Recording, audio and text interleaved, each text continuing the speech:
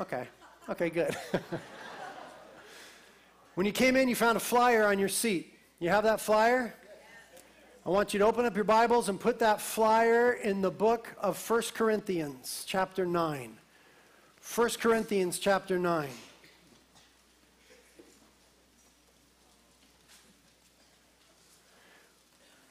Today we need to have a family discussion. If you're here visiting, I'm just going to apologize. Not the best Sunday to visit, really. I'm sorry if you're here and your family brought you and they're all excited. I apologize beforehand, but we need to have a family discussion. Those that call Reality their home church, that call this body their family, there is some business that we need to take care of. If you're here visiting, feel free to listen. Lord, we thank you for this family. Thank you for this body. Thank you for this church home. Thank you that it's much more than four walls. It is your people called out of the world and into your heart and sent back into the world with your heart. We thank you for that, Lord. We thank you that Jesus Christ, you are on a mission in these coastlands and that you have invited us into that mission as a church, as a body, and as individuals. And we're asking this morning, Lord, that you would make us of one mind and one accord with what it is you are doing. That you would give us wisdom, insight, discernment, and knowledge from above. That we would be in step with you. The Holy Spirit, we would be able to corporately discern how and where you are moving, and that we would get there. And so knit us together in love, Lord. We're not asking for 100% agreement. We're asking for unity. Unity means diversity. And so we're not asking for a vote or to agree. We're asking to trust you and to be in unity, bound together in love and by the Holy Spirit. I ask that you'd help me to communicate where I believe you are leading us as a church. Thank you that you are the head of the church, that you are the senior pastor, the senior leader of this church, and that we are under you. And Jesus, where you lead, we will follow. And so speak to us now. Give us vision, Lord. We ask it in Jesus' name. Amen.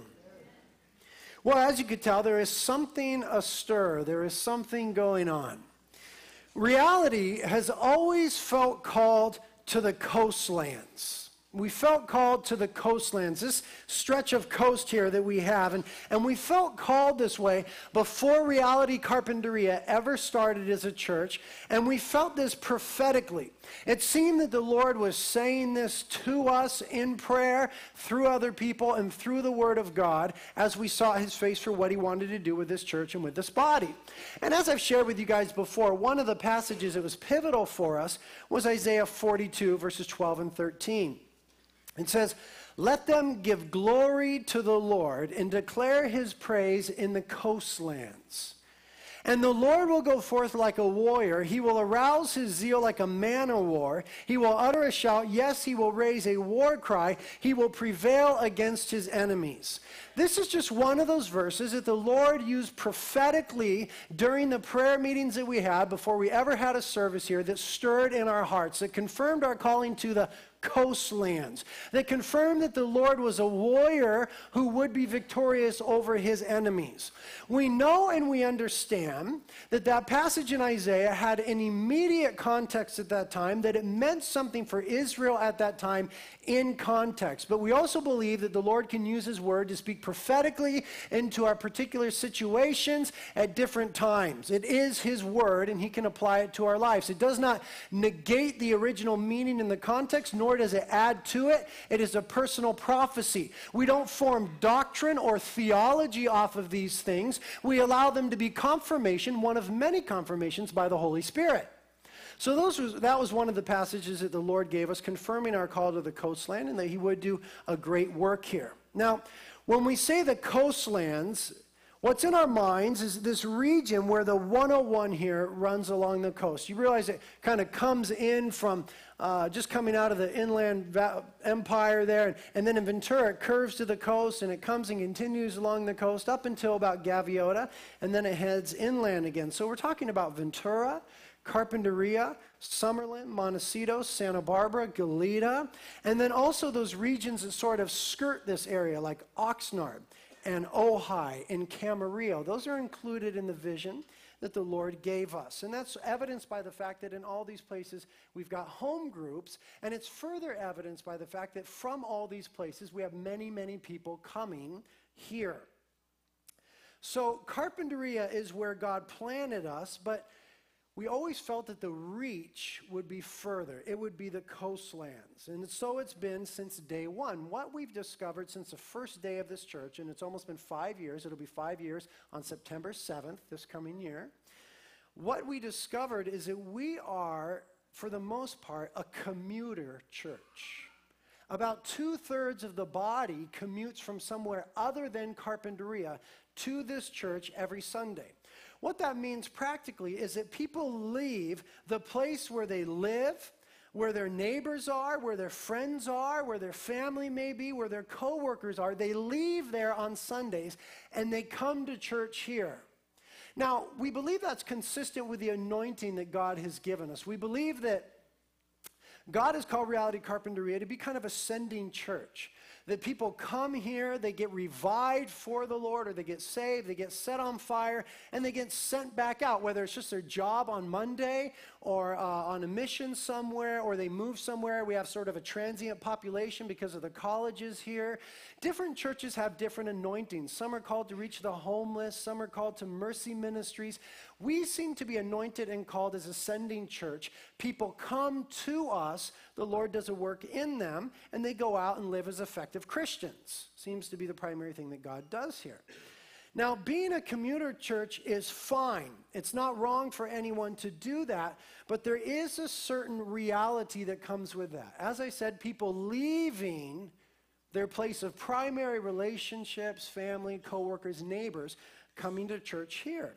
One of the further realities of that is that we have an overcrowding problem here at church. It's summertime where church attendance is lowest. And as you can see, there's not really an empty seat. I see 2 in the sanctuary, and we generally at first service have an overflow room in the youth as well. So we have a little bit of an overcrowding problem. It's a good problem for a church to have. We're not complaining. It's a good problem, but it's a problem nonetheless. And what we've been asking ourselves as the staff and as leadership for some months, several months now, is how can we accommodate all those people here? We have a horrible parking problem.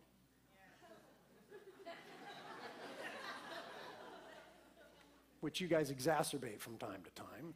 We have a horrible parking problem, and we are in a lease on this building for another 5 years. And we've invested a substantial amount of money in building out this building that was just an empty shell, a nasty old warehouse when we got here. So how are we going to accommodate all these people here? We don't have enough parking. We don't have a big enough building. We're in this building for another 5 years, and we've made a substantial investment. What are we going to do to fit all those people in here? So last September, really it was toward the end of August, we prayerfully came up with the idea that we would add a 3rd service in the day. We at that time had a Sunday evening service, and the Sunday evening service was fun. It was a cool vibe. It was great. A lot of people came from other churches, you know, where they went in the morning, they came, and it was celebratory. It was cool. It was a Sunday evening service, but it wasn't helping us with the overcrowding problem that we had at 1st and 2nd service in the morning. And so we thought, well, if we add another service in the morning, then we could spread the crowds out and we'll have room to grow. The problem is we have these crazy long services. Our services are bare minimum 2 hours long. We don't want to compromise that. We believe that everything that we do here is valuable and that we're being obedient to it and we give the right time. I may occasionally ramble on longer than I should in the sermon. Maybe announcements go on once in a while. But generally speaking, we feel like that's who we are, a core component of who we are. And so we didn't want to shorten the services to fit more in. And if you do the math, it worked out that we could only have 3rd service at 1:30 in the afternoon. So we started at 1:30 in the afternoon service last September, thinking that that would give us room to grow, that it would alleviate some of the problems, that new people would go there, or people in these services would begin to go there, and that would help us to grow. Bottom line, it's not working. A third service at 1:30, which other churches have 1:30 services, work in other locations. A friend of mine pastors a huge church down in LA, in Montebello, and their 1:30 service is their biggest service. They have several on Sunday. 1:30 is their most popular, and that helped influence us. Maybe 1:30 will work. I don't know why it doesn't work here. Maybe it's the fact that the beach is 1 block away right there. I don't know what the situation is. People are coming. At third service, there's about 100 to 150 people, but at first and second service, there's over 600 people every single Sunday. So it's not helping with the overcrowding problem. We've continued to have overcrowding first and second service. We've had to turn away kids, turn away parents, tell them you can't check in your kids. The classrooms are full. Because of the fire marshal and the realities there, we can't have you sitting out in the hallway. We've sent people home Sunday morning, first and second. Sorry, you can't come to church. We don't love doing that. And we give them flyers, come back to third. Third is cool. There's like 400 open seats. And, you can come back, and it just doesn't seem to be meeting the need. It didn't help with the overcrowding problem in the morning. So after today, we're canceling third. Today will be our last third service, at least at that time slot, for a while. So we had to begin to think more. How are we going to solve this overcrowding problem? It's just getting worse and worse. Third service isn't doing it. So we started to look for new buildings. We had an opportunity to get out of this lease. We thought, well, we'll get out of this lease. I know we built it out for about $1 million. We're just going to have to leave that behind. And we started looking at new buildings and just came up dead ends. We started looking at property in Carpinteria and the surrounding areas to buy property and begin to build and all these other things. And we prayed and we looked and we just came to dead ends. It was at that point where we pressed into prayer a little bit more.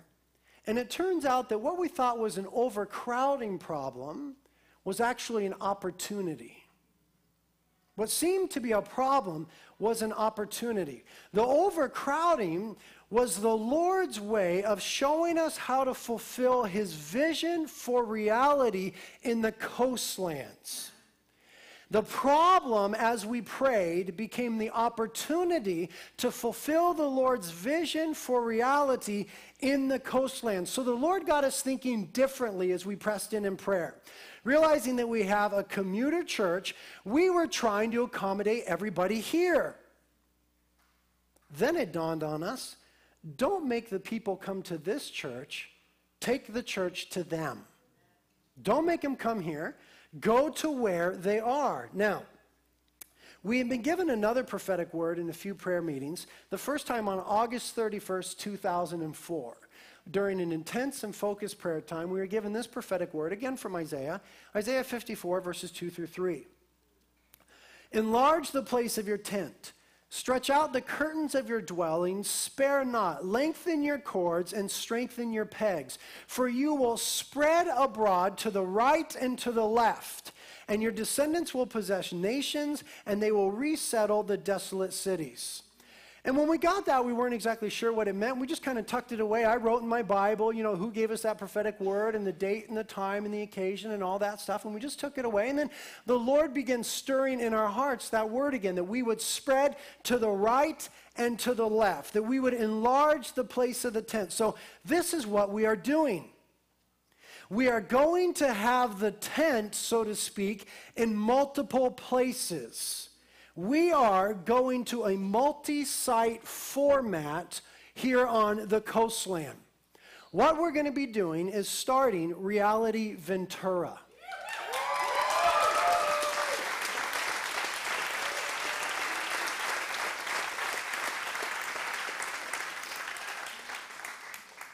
I am so relieved that you feel that way about it.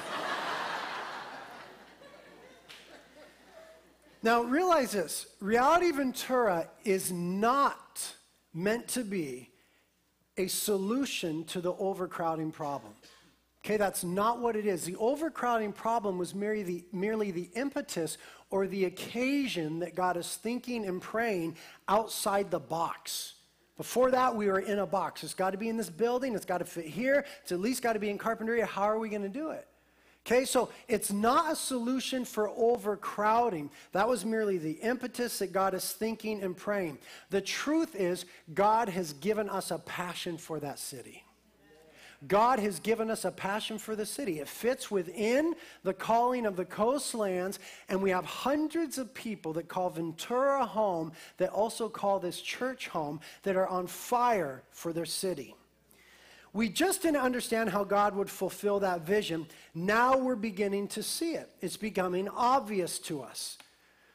Reality is a network of churches. You know that. We have Carpinteria, we have Los Angeles, we have Stockton, we have London. By the way, the couple that's going to London will be here next Sunday. We'll get to see them and touch them and love them. San Francisco coming later on. So reality is already a network of churches.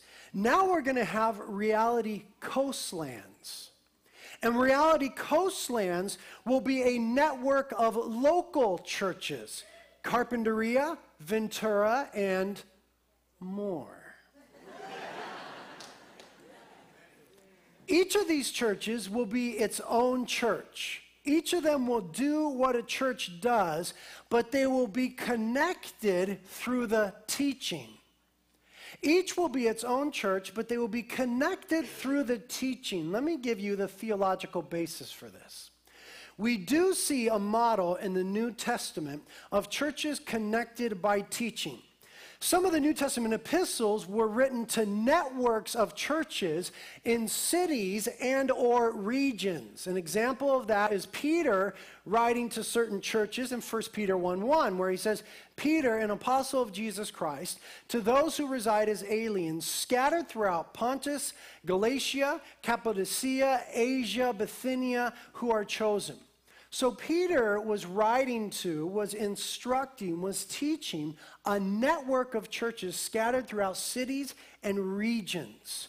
Paul had the same sort of ministry. We see that in Galatians chapter 1, verses 1 and 2, where he says, Paul, an apostle, not sent from men, nor through the agency of men, but through Jesus Christ and God the Father, who raised him from the dead, and all the brethren who are with me, to the churches in Galatia. Notice, churches in Galatia. Galatia was a region in Central Asia Minor. And in this region, there were multiple churches that Paul instructed. There was a network of churches, each having their own leadership of elders, but they were under the influence and the instruction of Paul in his teaching. We see this also displayed in Colossians chapter 1, verse 16, where Paul wrote, when this letter is read among you to the Colossians, have it also read in the church of the Laodiceans, and you, for your part, read my letter that is coming from Laodicea. So there was this apostolic instruction that was happening, that was distributed throughout the churches. They were local, they were autonomous, they had their own eldership that led the church, but there was a knitting together through doctrinal instruction. The New Testament gives us an example, therefore, of leadership that is both local and not. Leadership in the church that is both local and not local. It was a practice of Paul in the early church to establish elders at each local congregation. By the way, the elders are, according to the New Testament, the ones that lead the church. And in the New Testament, the term elder and pastor is used synonymous. They have the same job description. So the leadership of the church, according to my understanding of the New Testament, is to be a plurality of elders, multiple elders or pastors that lead the church. And then what we have within that structure of elders is first among equals. A man in the midst of that elders that becomes sort of the lead elder. He's not above, therefore we don't call him a senior leader or a senior pastor, but a lead elder or a lead pastor. But the ruling is done through a plurality of eldership. It's not the Moses model. It's not the senior pastor model. We believe that the biblical model is plurality of eldership, and the elders or the pastors are to lead and to rule in the church. That's our understanding of the New Testament. It's clear that elders were to lead the church from Acts 20, 1 Timothy 3, and 1 Peter 5. Each church in the New Testament was autonomous, but there was also teaching and influence that was not local, but it was authoritative in the church. We see an example of this in 1 Corinthians 5, if you'll look there. 1 Corinthians 5, before we get to chapter 9. 1 Corinthians 5.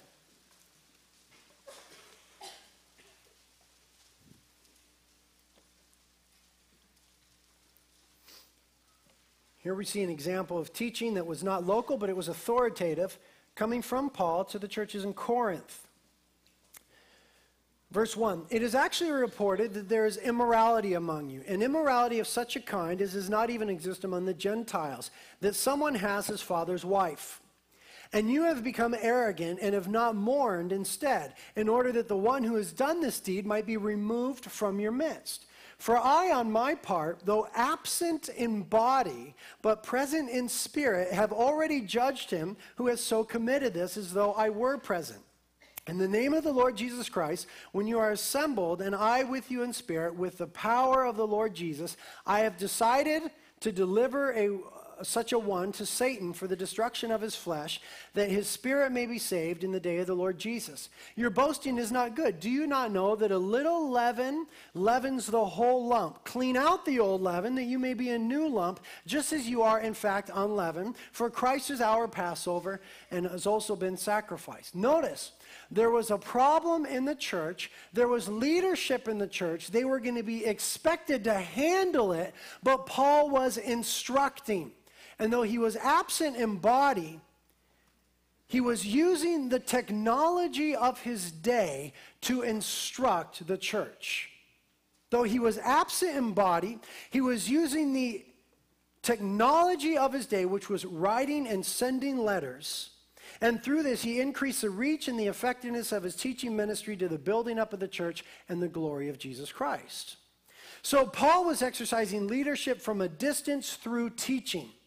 It didn't mean that there wasn't local leadership or local teaching. There was. For example, when Paul wrote to Timothy, 2 Timothy chapter 4, verses 1 through 2.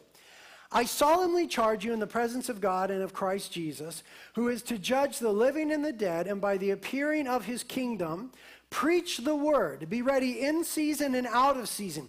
Reprove, rebuke, exhort with great patience and instruction.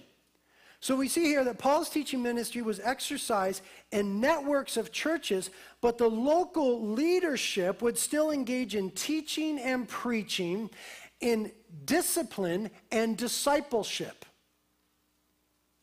Paul was instructing from afar, but there was leadership, and they were also expected to teach and preach, exercise church discipline, and to disciple people. And that'll be the situation with our multi-site campuses here on the coastline.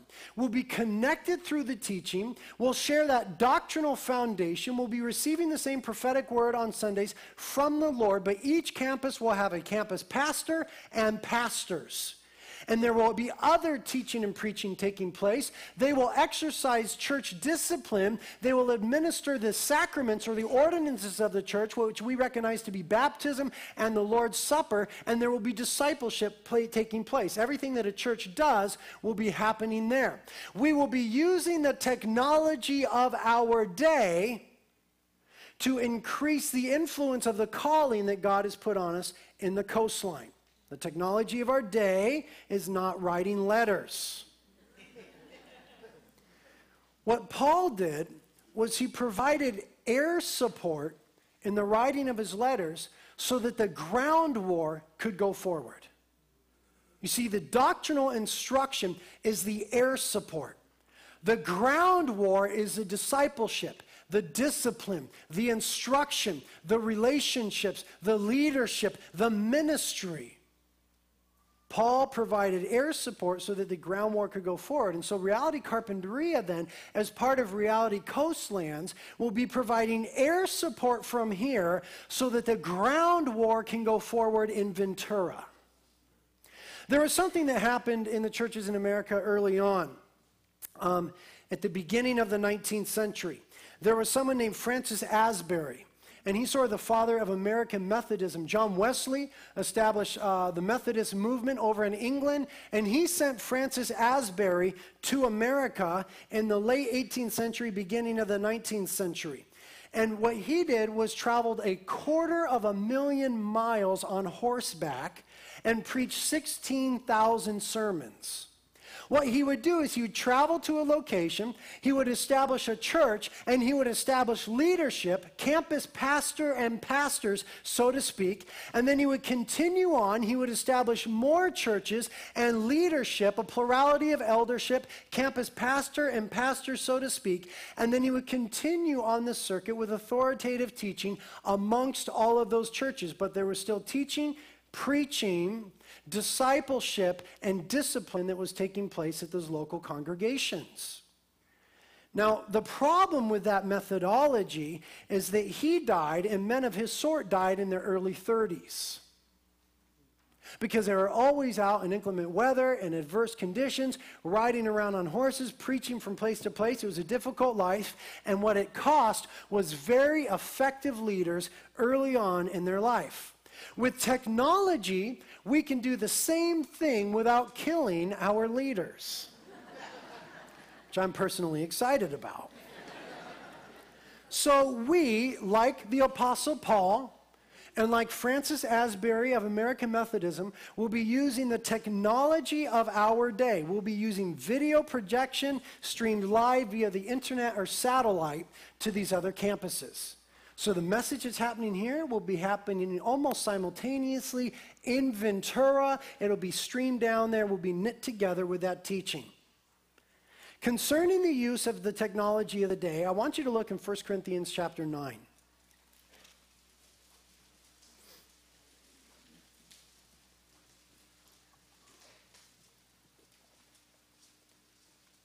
1 Corinthians chapter 9, we'll start in verse 19. Paul is talking about his strategy for ministry here. Incredibly important passage. 1 Corinthians 9, starting in verse 19. He says, "For though I am free of all men, I have made myself a slave to all, that I might win the more. And to the Jews I became as a Jew, that I might win the Jews. And to those who are under the law, that I might myself be under, though not myself under the law, that I might win those who are under the law. And to those who are without law, as without law, though not being without the law of God, but under the law of Christ, that I might win those who are without the law." Here's the crux of it. Verse 22, "To the weak I became weak, that I might win the weak. I have become all things to all men, that I might by all means save some.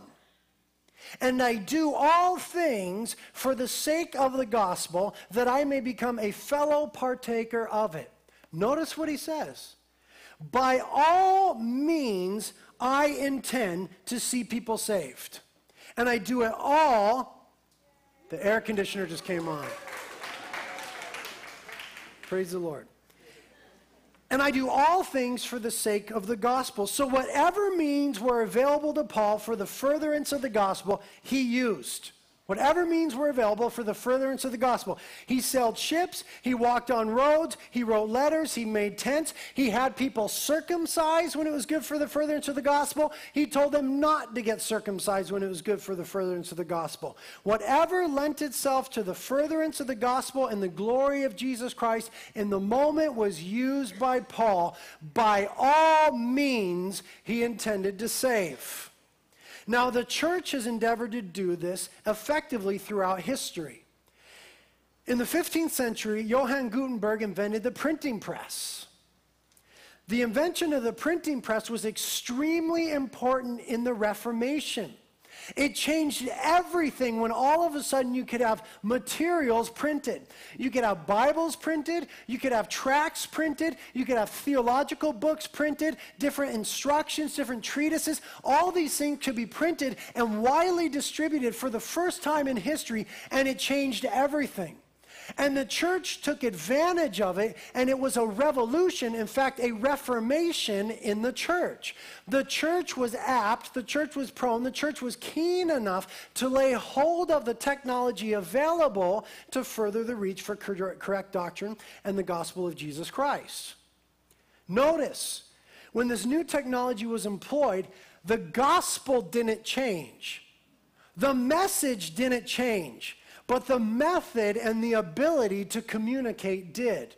In fact, because of this new technology, there was an ability to correct Catholic distortions of the gospel that they weren't able to correct on a wide basis before. So this technology lent itself to the furtherance of the gospel and the glory of Jesus Christ.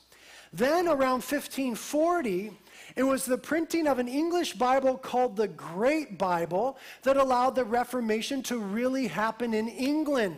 Someone named Thomas Cranmer, who was the Archbishop of Canterbury, got the Great Bible printed, and with the help of King Henry VIII, had it placed in every church in England. It was supposed to be placed in a central location and chained there, sometimes called the chained Bible because of that, chained there so that nobody could take it, because Bibles, people just didn't have them, but everybody could come and read what the scripture said.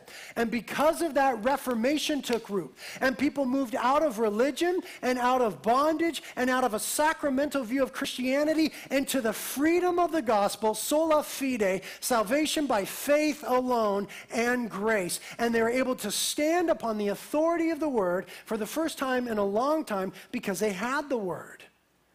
But you see, if somebody hadn't laid hold of the technology, we would have had a stagnation at that time instead of a reformation.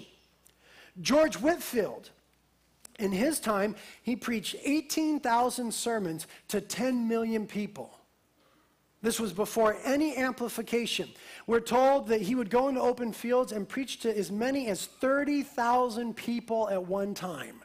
Those are the upper estimates, but that's what we're told. Without amplification, in open fields, preaching to thousands of people. When he was done, he would walk off the platform and he would cough and spit up blood for hours, because his vocal cords were so destroyed by preaching to 10 million people over time. Billy Graham spoke to live 210 million people. 210 million people, that's live. That doesn't count TV, radio, internet, any of those things. Live, he spoke to 210 million people. What was the difference between 10 million for George Whitefield and 210 million plus for Billy Graham? Technology and the willingness to use it. Technology and innovation. Christians using new methods to convey the same message. New methods, same message. Billy Graham said, I want to preach the gospel to everyone God will allow me to preach to. So we're going to use microphones. We're going to use amplifiers. We're going to use speakers. We're going to use stadiums, loudspeakers, everything, screens and video, everything they could get their hands on. And it made the difference of 200 million more people. And Billy Graham is still alive. He's lived a long time. It didn't take such a toll on his health. Billy Graham was willing to use all means that he might save some. Concerning Christians using technology and innovation, in the late 19th and the early 20th century, radio came on the scene. And Christians were pretty quick to take advantage of a new means of communication to spread the same wonderful old message. But everything changed when radio came on the scene. Everything changed. Now we had radio preachers that were doing it live. Now we had sermons rebroadcast, and we had all these things going on. Understand, as you might expect, not everybody in Christendom was favorable to the change. In 1923, the Bible Institute of Los Angeles, better known as Biola University started their own radio station with the intent of broadcasting the gospel to as many as they could. And a man named T.C. Horton was the founder of Biola, and another man whose name you probably know, R.A. Torrey, excellent writer of theological books. I have a bunch of his books. R.A. Torrey was the dean of the school at the time. And they were opposed to Christians using radio because they thought the airwaves were the realm of Satan, because the Bible calls Satan the prince of the power of the air. These were incredibly intelligent men, incredibly learned, incredibly loved the Lord, spiritual, spirit-filled men. But they weren't able to get beyond the new technology. It so offended their senses. We've never done that before. The church has never done that before. If it's new, it can't be good. If it's new, it's got to be from the devil, or at least from the flesh. And that was some of the initial reaction. The first film projector was invented by a Christian. Anybody know his name? Thomas Edison. He invented the first film projector. He was a Christian. He patented the invention, and then he gave the patent to his church. And they rejected it. Didn't think it could be of the Lord, nor any good in the church. Wow. Film projector, they probably could have used that. They rejected the patent. They rejected the technology. In the late 19th century, the first movie was released, and in the early 20th century, the first movie theaters were built in America. Did you know that 7 of the first 10 films ever made for the screen had the word passion in the title? Because 7 of the 10 first films ever made were about the life of Jesus Christ. What we see is at that pivotal moment in history, the church was willing to lay hold of new technology and a new means to communicate the same old, wonderful message of the gospel of Jesus Christ. Brand new means and method, same old message. Did you know that the #1 viewed film in the history of the world is Jesus of Nazareth by Campus Crusade? It's the most viewed film in the history of the world. Now, can you imagine if those who resisted that technology had won the day? If they had won the day, if they were the prevailing voice and said, look, that's new, we can't do it that way, we've never done it that way, we've never made movies about Jesus, what are you, nuts? Can you imagine if they had prevailed? The untold millions that have heard the gospel through those films would not have heard the gospel. Did you know that today in America, there are more screens in churches than there are at every movie theater in America? That's weird, right? There are more large screens in churches than there are at every movie theater in America. What we begin to understand is that we are a culture that is radically screen-oriented. Screen-oriented. Look, you're looking at it right now. See? Gotcha. Prove my point. You weren't looking at me. You were looking at the screen. From television to film to internet, screens and videos are the most pervasive form of communication right now. So our intention is that just as Paul used the technology of his day, written letters, to minister the truth of God's word to networks of churches, we are endeavoring to do the same through video, internet, satellites, and screens. And here's what we believe. We believe it's a God thing. We believe it's something that God is doing right now. We're certainly not the first to do this. There are many models of churches that have gone multi-site, and some of them are wonderful, and they're flourishing, and there's growth. More people are getting the gospel, more people are getting saved, more people are getting instructed than if they hadn't laid hold of that model. So we believe that it's something that God is doing at this time, and we believe that God is leading us as a church to do this. A new method to communicate the same message. And we believe that in doing this, we are being obedient. Our goal is not to be innovative. Our goal is to be obedient. So, what is the difference between a reality campus and a reality church plant? What's the difference between a reality campus and a reality church plant? Well, the men and women that we've laid our hands on to go plant churches were men and women that were called to that region. When we laid our hands on Tim Chaddock and his wife Lindsay to go out to LA, they were called to LA. And they're looking at how can they be obedient in reaching LA. For Josh and Andrea Kaler and the team that went with them, they were called to Stockton, and they're praying about how can they be obedient to reach the city of Stockton. And they're also looking at multi-site sort of models. Mark and his sweet wife Lizzie that are going to be here next week that are going to London. They're called the region to London. How can they be obedient? Dave and Ashley that are going to San Francisco, how could they be obedient? How can we be obedient in reaching our area? You see, they were anointed for that area. We are called and anointed for this area. So they're not going to have screens with our sermons on it. That's where they're called to. They're going to have the prophetic word for that place. They're going to teach and preach there. We are called here to the coastline. So there are church plants that come from reality. We like to call them church births because they're more involved in planting. There's church birthing, and then there will be multiple sites, and there's a difference, and reality feels called to both. We consider furthermore, here's the difference, LA, Stockton, and the other church plants that will happen to be new bodies where Christ is the head over that body. But the way we see Ventura is as an extension of this body.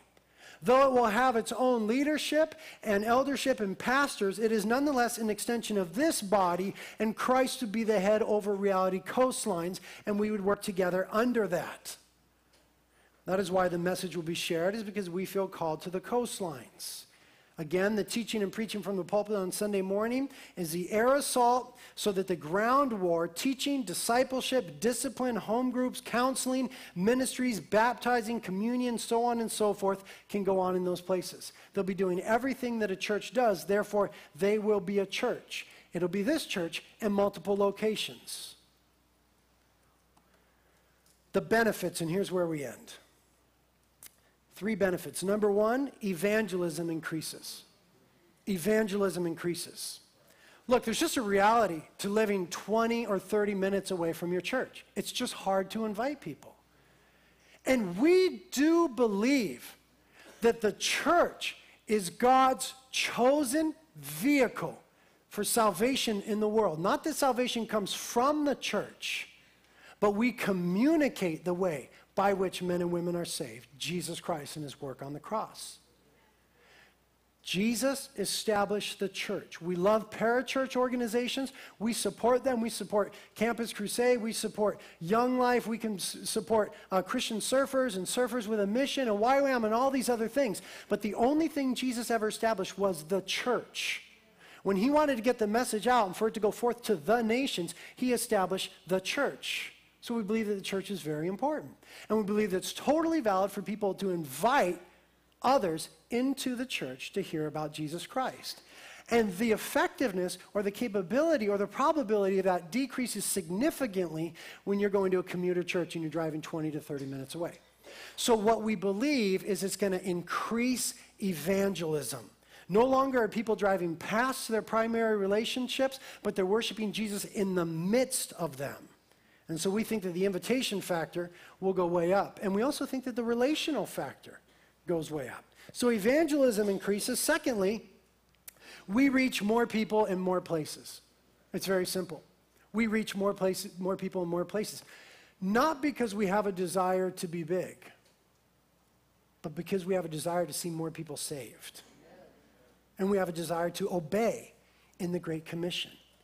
And so through this, we will reach more people in more places, which translates simply to being obedient to God's call for us on the coastlines. The spreading to the right and to the left, as Isaiah 54 says. Jesus said in Acts 1:8, Jerusalem, Judea, and Samaria. It was supposed to go forth in concentric circles to the outermost parts of the earth. So for us, in our little world, Carpinteria is a Jerusalem. We can consider Ventura as Judea. And who knows where Samaria will be. But we begin to press outward to be obedient in reaching as many people as we can with the gospel of Jesus Christ. And live video feeds and screens and all the assorted gear make it possible, just as roads and ships and letter writings and deliverings made it possible for Paul to reach as many as he could by all means. You know, in this room, we can reach 600 people a service. Unless we have people sitting on the carpets and the couches, which we do sometimes. And what we use here is a microphone. We use amplifiers to amplify the sound, and we use loudspeakers. What that does as a church is that puts us on the cutting edge of the late 1800s to the mid-1900s. No new technology there. Reaching 600 people with a loudspeaker. Wow. We're on the cutting edge of the late 1800s. At the same time, we are on the radio around the world, and we reach hundreds and thousands of people through the radio. Our messages go out on the radio. That puts us on the cutting edge of the early 1900s. A little less than 100 years ago. We're on the cutting edge as a church of that time. In the same way, thousands of people download our messages via the internet. We preach it here Sunday morning. It goes up on the internet Sunday afternoon, and through the week, thousands of people are downloading, listening, or watching on iTunes or whatever. That puts us on the cutting edge of the late 1900s, 1994 to be exact. Cutting edge of 1994. It's almost been 15 years since then. The question becomes for the church, what time period will we be on the cutting edge of? Not because technology is cool, but because historically speaking, technology has been used by God. And when the church laid hold of new technology, rather than ignoring it and turning it over to the minions, when they laid hold of it, it was effective. From the printing press, to loudspeakers, to radio, to the big screen, when the church laid hold, the gospel went forth. Again, we don't want to be relevant, we want to be obedient. Understanding that the earth is the Lord's and all it contains. And why should we just leave the airwaves to those who make pornography? They're doing it best. The church should do it better. We should be using it to the glory of Jesus Christ.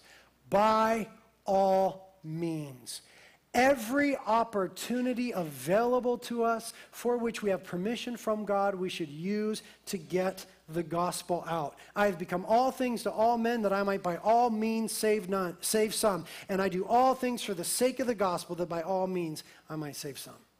So all things to all people, all means that we consider new opportunities. We do it for the sake of the gospel.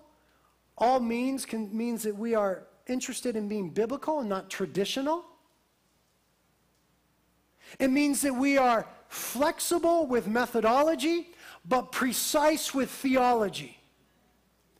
Flexible with methodology, all means, but precise with theology for the sake of the gospel. What we believe, unchanging. How we communicate, changing all the time. That was a protocol of the church from day one. When the church became a church, they realized, we don't sacrifice anymore, so temple services don't mean that much to us. What are we going to do? We don't really have any buildings. Look, guys, let's just gather in the temple for now. This is Acts 2:42. Let's just gather in the temple for now, and we'll meet and we'll talk together about what Yeshua taught us, and then we'll break up into homes, and we'll get into each other's lives and relationships. Whatever means they could lay hold of at the time. And then when persecution increased, they went underground. Okay, here's the deal. We're being persecuted. People want to kill us, so they went underground. And then when Christianity was legitimized under the Roman Emperor Constantine, they were able to come above ground, and they began getting buildings and buying land and building big buildings so that they can meet together. Whatever means, whatever technology, whatever opportunities were afforded to them. It was the same message, new methods. And at this technological moment in the world, the church cannot be left behind. The perverts are doing it so well. The church needs to be on the cutting edge. And the last point, the benefits. Number one, evangelism increases. Number two, we reach more people in more places. Number three, people are going to be better cared for. Very simply, people are going to be better cared for. With doing campuses, you get all the relational benefits of a smaller church. Access to key leadership, being known, knowing others, less cracks to fall through, greater accountability, all the relational benefits of a small church, but all the organizational benefits of a large church. Meaning, individuals that are gifted and specialized, a small church just can't afford to hire them. They just can't hire specialized people. They can't have a person that just does media or just does home groups or just does this and that and the other. Like few people have to do it all. So by being knit together through campuses, you get the relational benefits of a small church, the organizational benefits of a large church, specialized personnel, numerous and varied servants, finances, technology, tools, buses, camps, and a good reputation. There's a good reputation for this church to the glory of Jesus Christ. And so oftentimes what we find is when you invite people, oh yeah, I've heard about that. Or I heard what God is doing, or I saw the bumper sticker, or I saw the newspaper article, or I saw this and that. And we just believe that now there's a great opportunity for them to come. And so we believe that it is a God-honoring sharing of resources to be more effective, to fulfill his call on us to reach the coastlands. What happens now? We pray. The staff has already been praying for over 2 months. We've been praying for several months. Took God a while to get us outside of the box, quite frankly. Took him a while to get us outside the box. But it's been 2 months now since the staff knew the Lord was leading us to do this, and we've been praying. We will pray weekly for at least another 3 months. This is not starting any time before October, Lord willing, and possibly as late as January. Before this church started, once we knew we were going to do it, we had 5 months of weekly prayer meetings. There was a lot of prayer long before that, but once we knew this is what, this is where, this is how, we prayed for 5 months.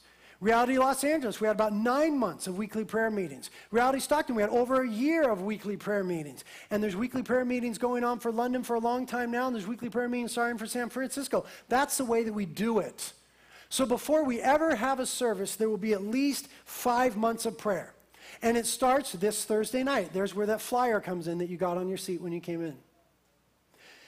Thursday night services were going to be previously here at Reality Carpinteria, and we're going to do what we did every other summer. We're going to come at 6 o'clock. We're going to have a meal together. We're going to fellowship. Hooray, hurrah. Teaching and worship, we're scrapping that.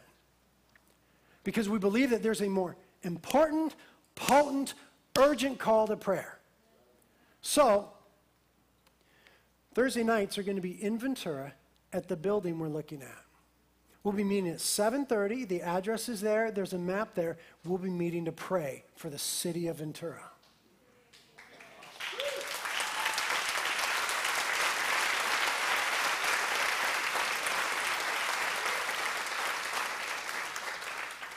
If your hope for the summer was to get more food, spiritual and physical, and more pouring in, you know what? You guys are chubby enough. It's time to get out and do something.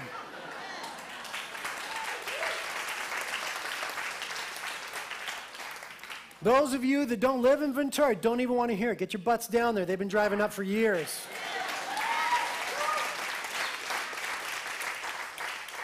If we're going to do this, we're going to do this as a church.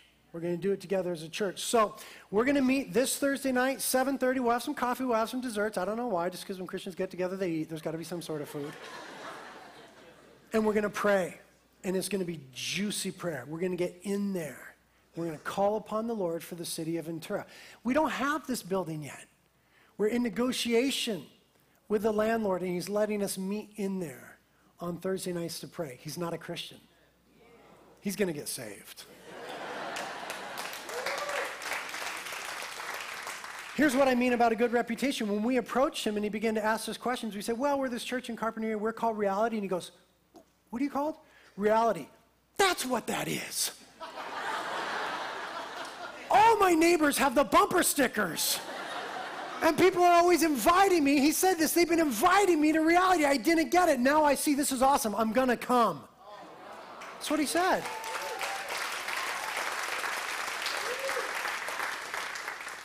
Because there's a good reputation. So we're going to meet in this building, and the Lord's allowing us to do that. So we're going to pray, and then the last thing I'll say is this. You guys need to pray.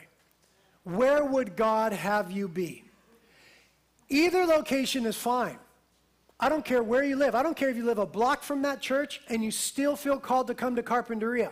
We will love you no matter where you go. We will love you no matter where you go, and you will never hear, mark this, staff, listen to me. You will never hear any leadership in this church or a member of the staff say, what are you doing here? You live in Ventura. You should be in Ventura. We're not going to do that. Why? We believe that where a person goes to church should be decided by Jesus Christ. We really believe that. We know he's leading us to do this, but whether you're going to be there or here or somewhere else, God bless you. But you need to hear from God. You need to hear from the Lord. It's going to be a different flavor down there. It's going to be an outreach-oriented church. They're going to have some different focuses, some different things that drive them. So you need to pray and ask the Lord, where will you be most fruitful and effective? And you have at least 3 months to pray and make an obedient decision. Amen? Amen. You guys cool? All right.